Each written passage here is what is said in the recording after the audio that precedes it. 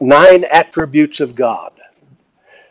Somebody said, "Is that all?" I said, "Well, that's at least 9 attributes." Now, there's a lot that I have to say about this. I'm not going to try to say it all tonight. I've already got 3 lessons just on sovereignty. And understanding God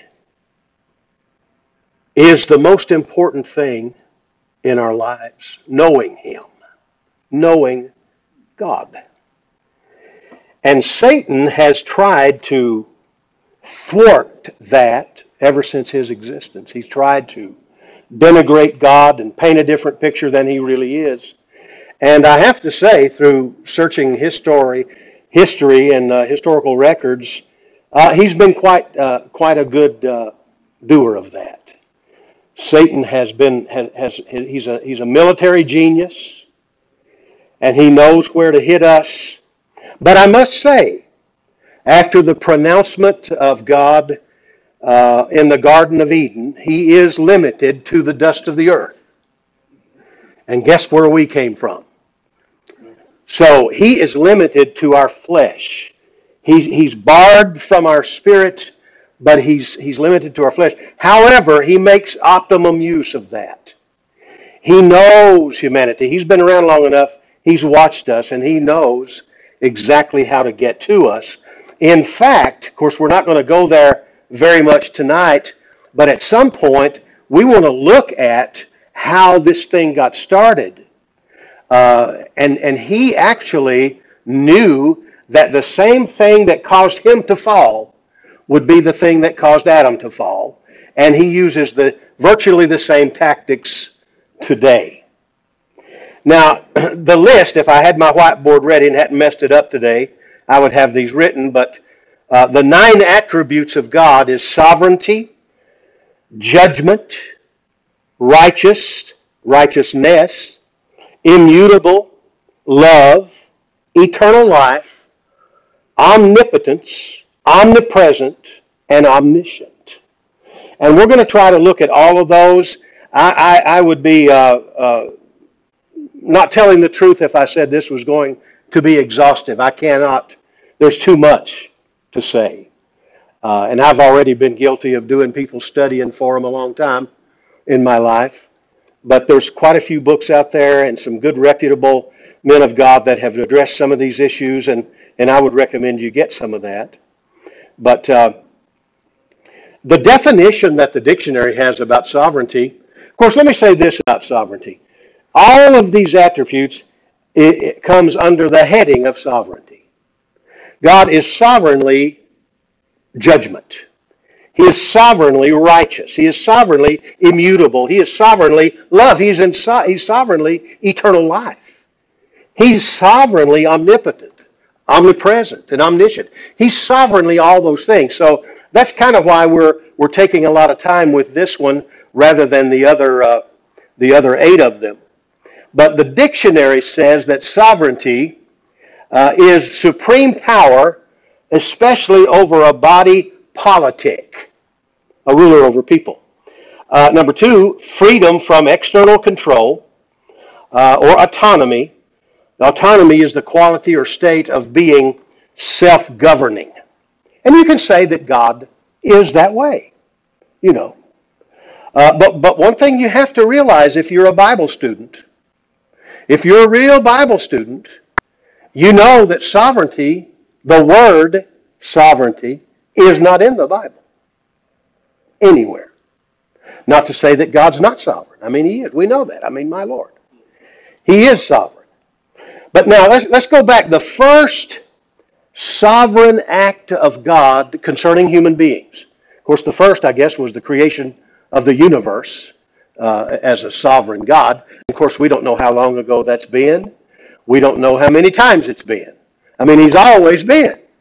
So but this time around, we have a universe to look at.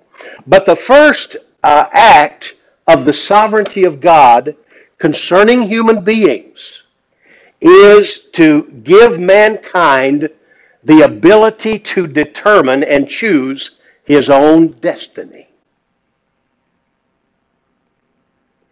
Now, at some point during this lesson, it's probably going to be more on lesson 3 about this, we're going to look at Gnosticism and where Valentin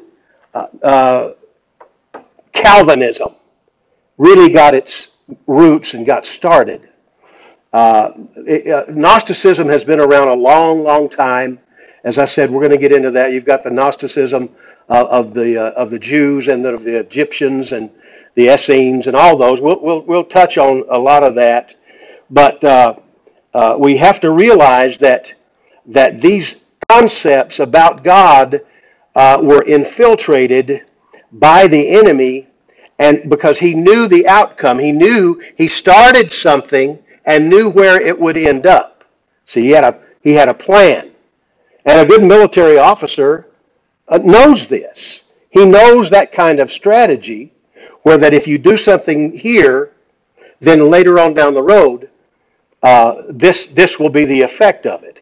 It's quite a shame that Christians haven't been wise concerning their life and concerning the things of our lives. But Jesus himself said to be wise as what? A serpent, but harmless as a dove. And the thing about being wise as a serpent, I always thought it was kind of odd that he said that till I really got looking at what a serpent does. A serpent doesn't give up on its prey. And Jesus wants us to be that wise. Don't give up on people. Don't give up, because he's not going to... here, think about this. This snake, which all he is a tail with a mouth. That's all a snake. And he catches birds that fly. Why? Because he's subtle. He knows how to catch his prey. And so the same way that Jesus is telling us to be, that's the way the devil is.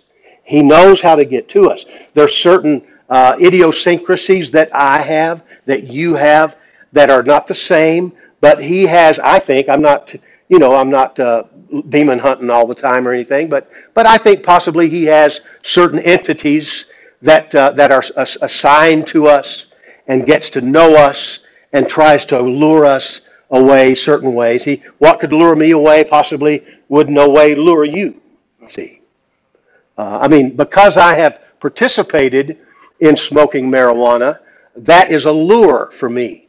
But my wife never has, so that's nothing. That's just ridiculous. See, so the enemy knows that kind of thing. It doesn't mean that I'm going to give in to it, but it's just there, And so this act of kindness that Jesus did, this cost heaven dearly to give his man the freedom of choice. Did you know the devil knew that? The devil knew that mankind had a choice. Now, it's my position, and you don't have... I'm going to say a lot of things probably in this course that is not going to be traditional. I'm not a traditional person. I try to approach the Word of God in a newness every time I approach it, because I don't want it to cloud, because and I'll get into talking about how a belief is formed a little later, but I don't want my prior beliefs about something to hinder me from advancing in God's kingdom, because it will. The things that I'm saying right now, your heart is filtering it through what you've already heard. See? Kita bota. Yeah. Let me ask you a question. How do we receive from God? How do you think we receive from God? Huh? How? If you're asking for something, how do you receive it? By asking. By asking? Yeah. By faith? Most people respond to that as in faith. They say, well, by grace, we receive. But if you'll take a closer look at those passages, you'll see that we receive by hearing. By hearing, it comes. Faith cometh by hearing, and hearing by the Word of God. So you see, it's what we've heard in the past that gets in the way a lot of times of our adaptation to the Word of God. Because if he wants to say something new to us that is contrary to what I've already put in my heart about it, then possibly it will throw up a screen and say, no, we can't receive that. See?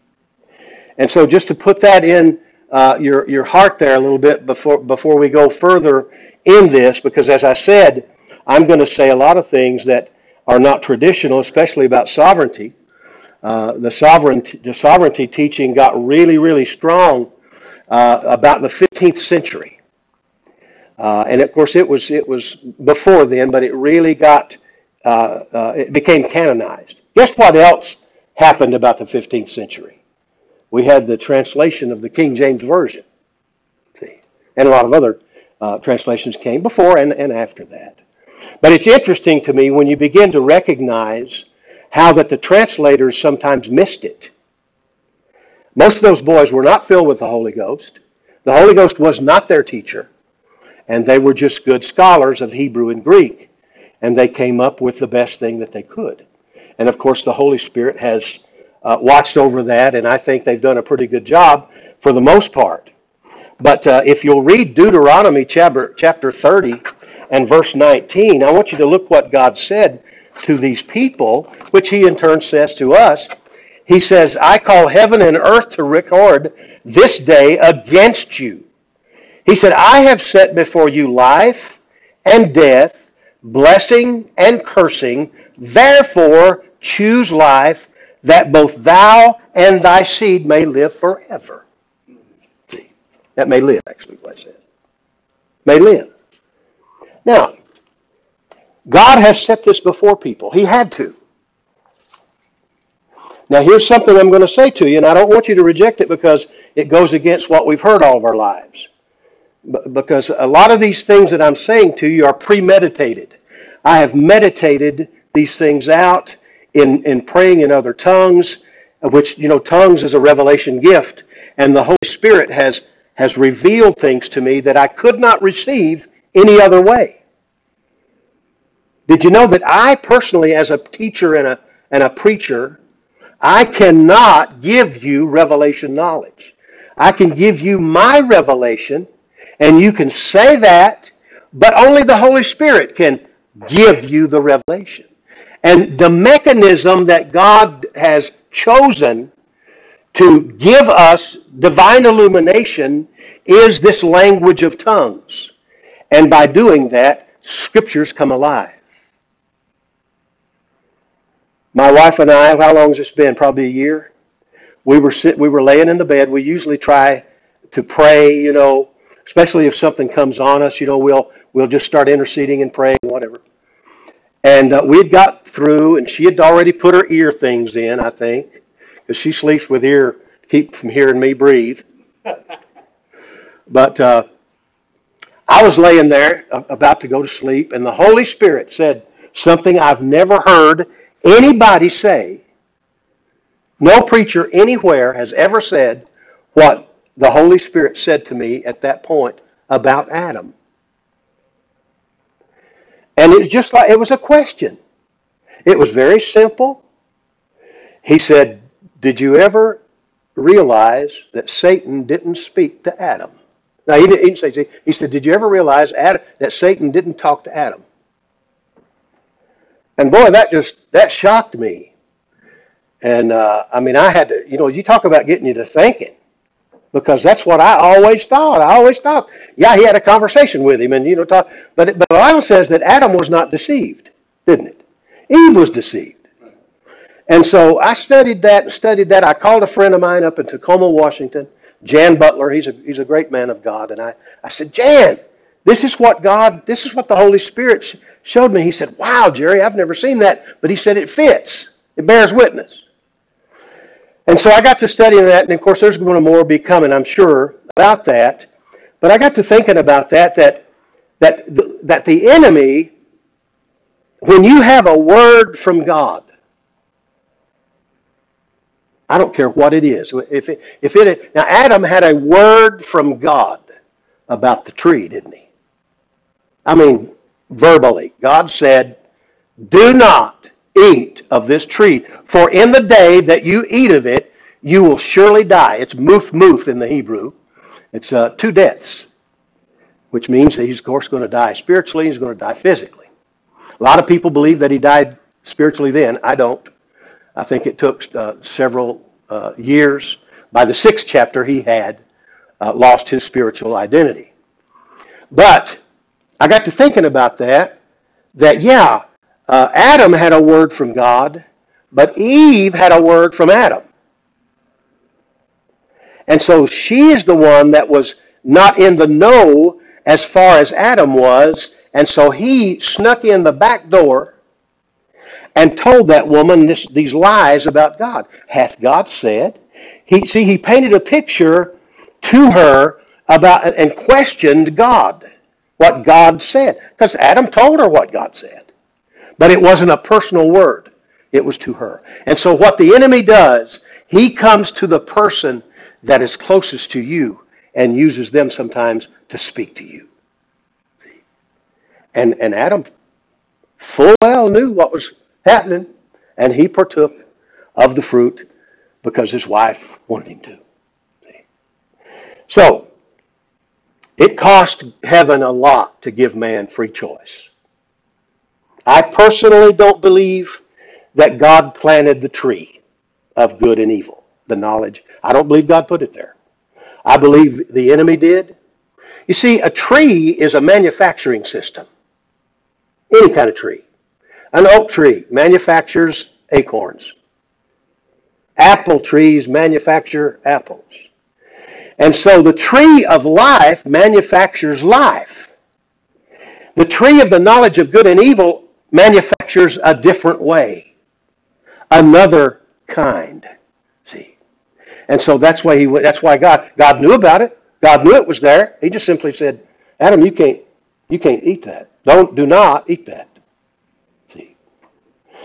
And we're going to get into more of that a little later probably, but I don't want to take up my time with that. True love for God is out of a pure choice with no ulterior motives. You know, a lot of people, you'll say, well, you know, he loves God. No. I mean, I was in my office in I forget now whether it was 1990 or 91. It was May, though. And I had been studying about self-worth and those kind of issues and learning about the love of God. And all of a sudden in my office, the Lord said, Jerry, you do not love me. And it just really messed with my mind. I mean, in a way, it was devastating because I thought I did. I mean, I'd been to Rhema. I'd been preaching since I was 14 years old. And I was I don't know, what was I, 35, 36 years old at that point in time. And then for the Lord to tell me I didn't love him? And so then I began a journey on how to love God. For the first thing, of course, is finding out how much he loves us. John wrote in 1 John, he said, we have known and believed the love that God has for us. So discovering that is the most important thing in our lives, you see. I thought that my love for him was connected with my doings.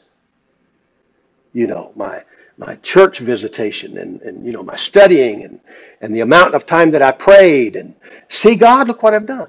Or the things that I'd put up with in my life as a minister, as a pastor.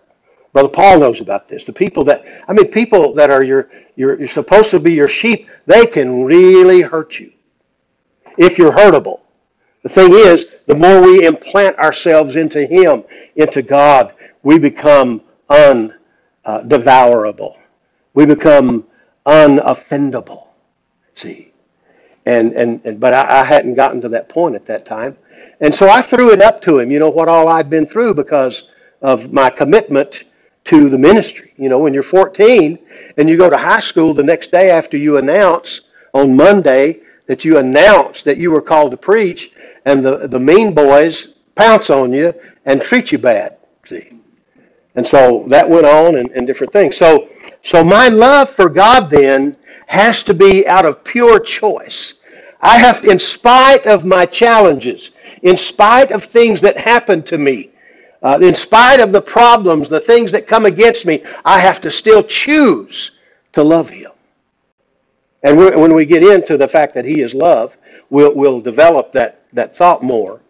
But you don't receive today because God loves you. You receive because of how much you love Him. See, how much are you committed to Him? See, He's not withholding. It's just that you're not receiving. See, love causes you to receive. Love is a receiver. See, so not to have any ulterior motive, to love God with no strings attached. I know people personally that say, well, if God loved me, He wouldn't let me be going through this.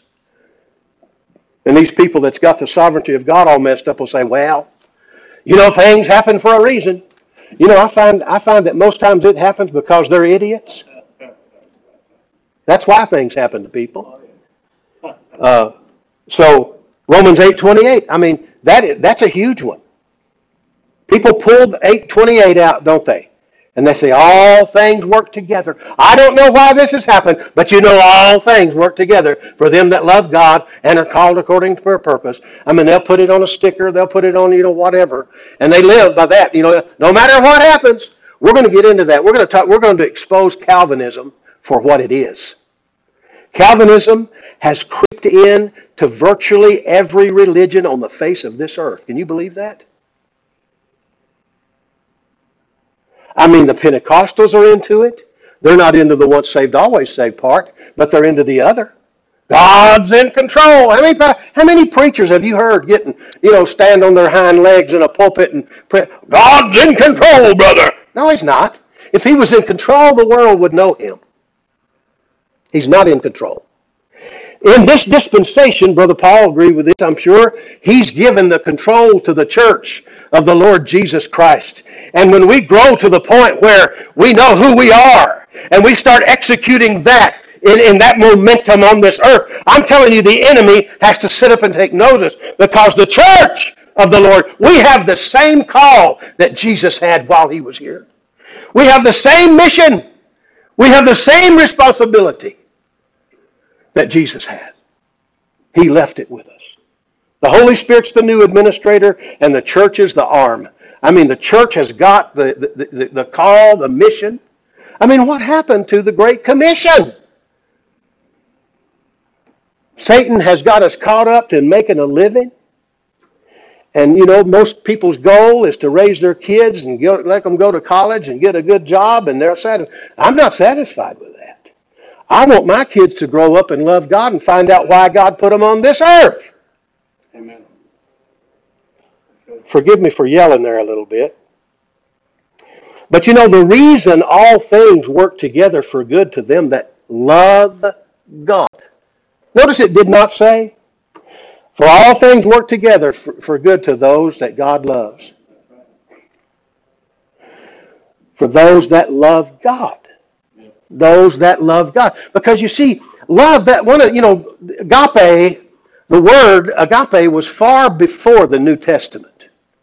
The Holy Spirit just picked it up and used it to describe one of the attributes of God. The God kind of, the kind of love that doesn't require a response. If I'm going to love you the God way, then you don't have to respond to me. Because my love is persistent. My love is constant if it's agape. And that's the way God love is. And we'll talk about that when we get over to that. But all things work together for them that love God and are called according to purpose, because of verses 26 and 27. Because we are praying in the Spirit. We and the Spirit of God living inside us, and our human spirit praying out the mysteries of God, praying out our future. All those things are going to line up, and it's going to come to pass the way God has intended it to. See, I've got a message I did. It's on my podcast if you want to search for it. It's called Praying Your Future.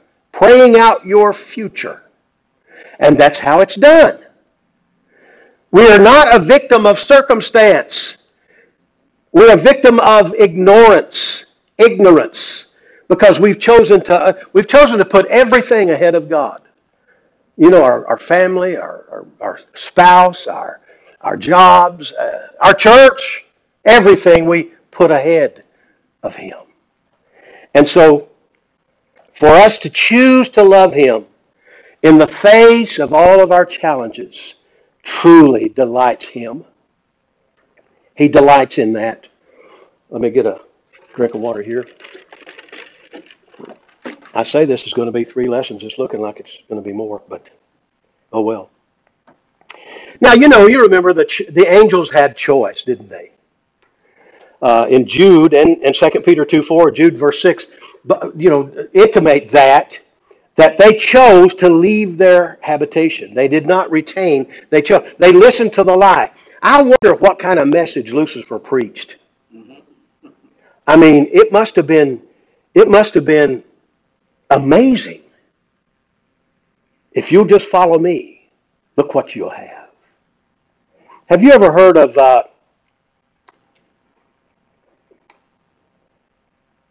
Dejas Denakrin? Brother Paul, have you? Dejas Denakrin? Dejas Denakrin. He was an Indian minister in India that ministered to millions of people every month. And he had several visitations from Jesus. Jesus took him to heaven several times. On one of those occasions, he thought it was Jesus coming to him, looked just like him, everything. And suddenly he realized it was the enemy. And so the enemy didn't even say, well, he just said, what has God really done for you? And he was trying to get to him, and that's a long story. But these angels had choices. They could have chosen. If God interrupts your choice, then He's no longer God. He's your manipulator. He cannot interrupt your choice process. Even though He's seeing you make the wrong choice. He saw Adam. God's all-knowing. He saw Adam make the wrong choice.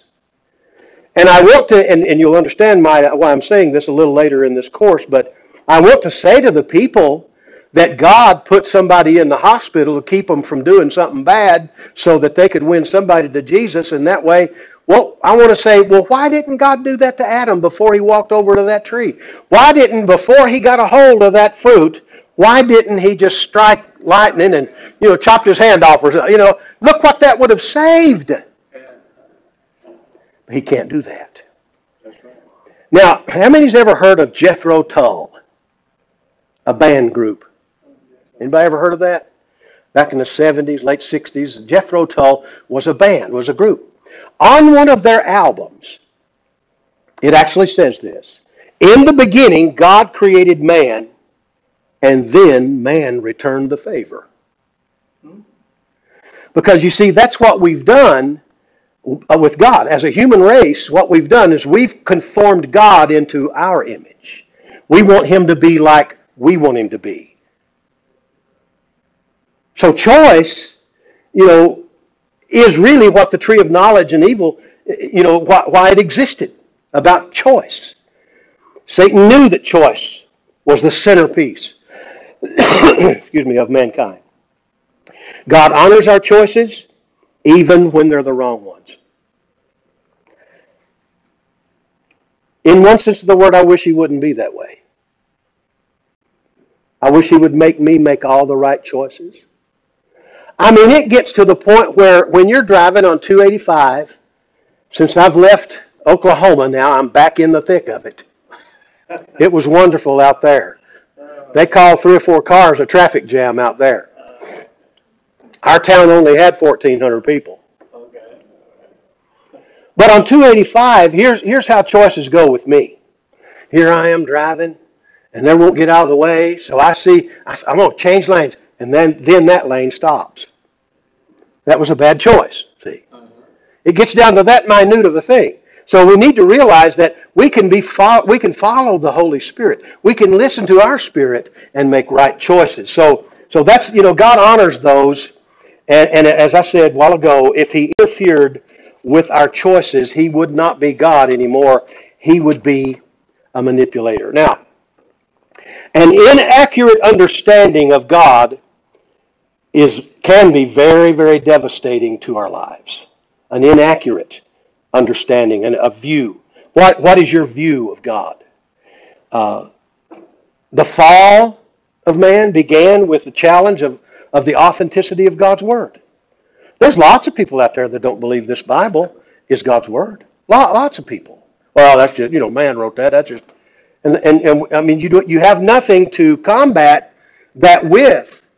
That's why I believe the gifts of the Spirit are so necessary, so that we can get people's attention and say, look, this is real. This book is real. This is what it said it would do. Now we've done this, and why don't you believe God now? See, that's what those gifts are for. It's not just so that some man somewhere can be exalted because he's a healer. It's so that we can take the love of God, the Father, to the world. See, in fact, gifts of healings should be an entry level thing. Gifts of healings should be entry for any Christian.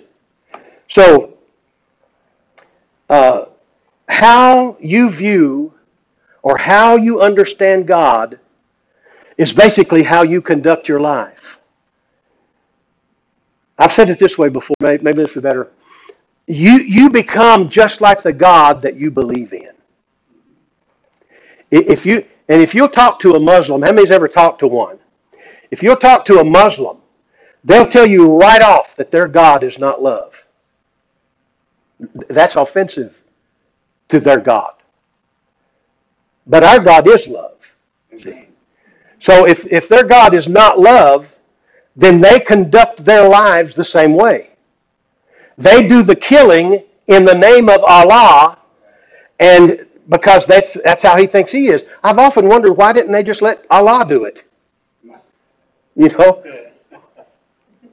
So there's two extremes about God. One is to recognize, to exaggerate our ability to understand God so he conforms to our way of thinking.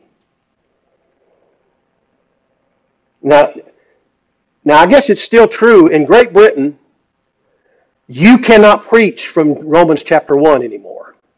Is that still true? That's the latest thing I've heard, that they are forbidding preachers to preach from Romans 1 because of what it says about homosexuality. But if you'll read that with this, and this is how the Holy Spirit revealed it to me, what that chapter says is that the love of God gave them what they wanted. They kept on. They changed. Actually, it's the word exchanged. They exchanged the right, correct view of God into a corrupt view like mankind. They exchanged that. They did. In other words, they traded it for what they thought was a better deal. And God said, "Okay, I'm turning you over. Here you go." And so mankind reaped what they thought. That's verses 21 through 26 in Romans 1. So God's love gave them what they wanted, and then they had to experience the choice. Now let me tell you something. We live here in this America, in the United States of America, and we're seeing the same things take place. They are intent.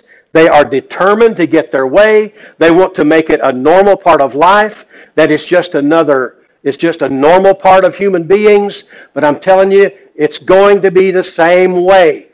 They're going to get what they want.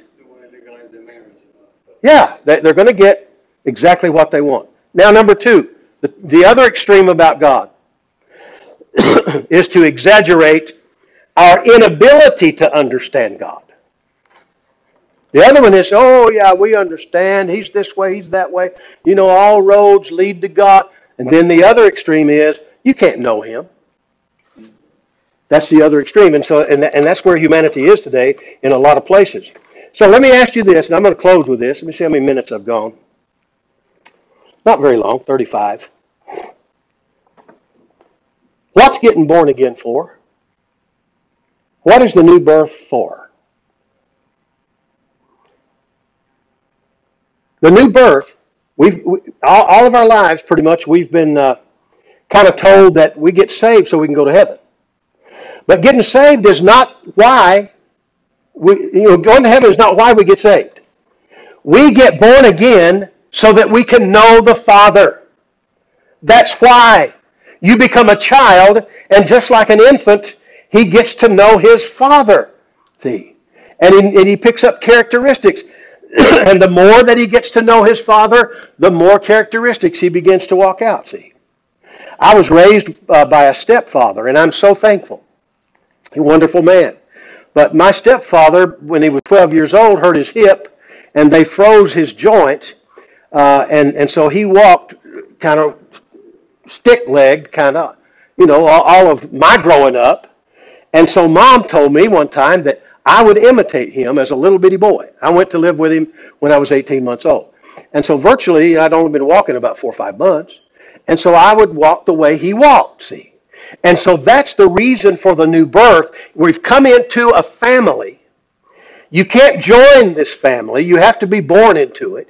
You can't assimilate into this family. You can't just hang around and become, one of you. You're still a hired hand. You have to be born into the family. And then when you're born into the family, you begin to know him. And see, this is why in 1 Corinthians 14:2, it says there that tongues is spoken to God. And those tongues, we are praying out mysteries. And those mysteries are little tiny bits of revelation that has to do with every step of our lives. As we pray them out, we begin walking in those. A mystery is that which, being outside the range of natural, unassisted apprehension, and can be made known to you only by the Holy Spirit, the divine illuminator. And so that's his job. Jesus came to, I call it exegete the Father. Exegesis means to make clear the meaning. He came to show us the Father. And the Holy Spirit came to show us Jesus.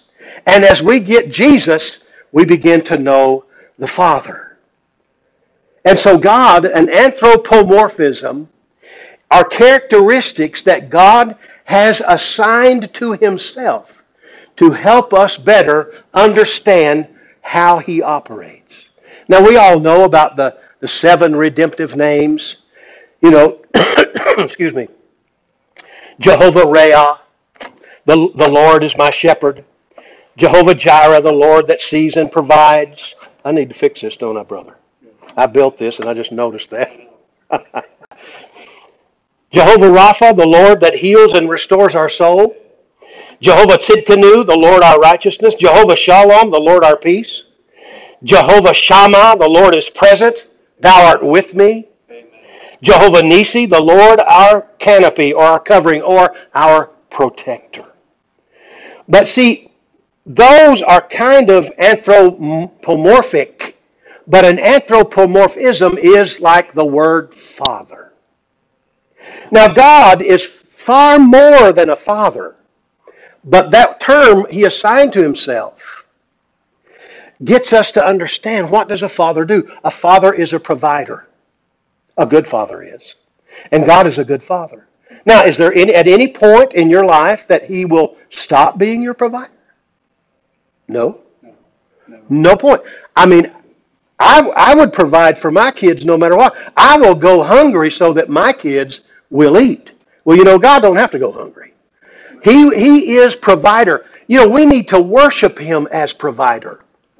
We need to spend about an hour just talking about these names, these descriptive names of God. Just Father, I thank you that you are my shepherd. You lead me beside still waters. Father, I thank you that you provide for me no matter what. Let me go ahead and step a little further in this. He will provide for you no matter what sin you're in. He is the provider. There's things that you're going to get to, and I'm telling you, in the day in which we live, there's doctrines going around out there that take the emphasis on personal sin. But the problem with that is the more sin you get into, the further away you'll want to be from Father. You can actually get to the point where you say, So Father, the term, is an anthropomorphism. Now, Holy Spirit is not. Holy Spirit is not His name. He is the Holy Spirit, but it's not an anthro. We can't really get to know Him like we can get to know the Father and Jesus. See, it wasn't meant that way.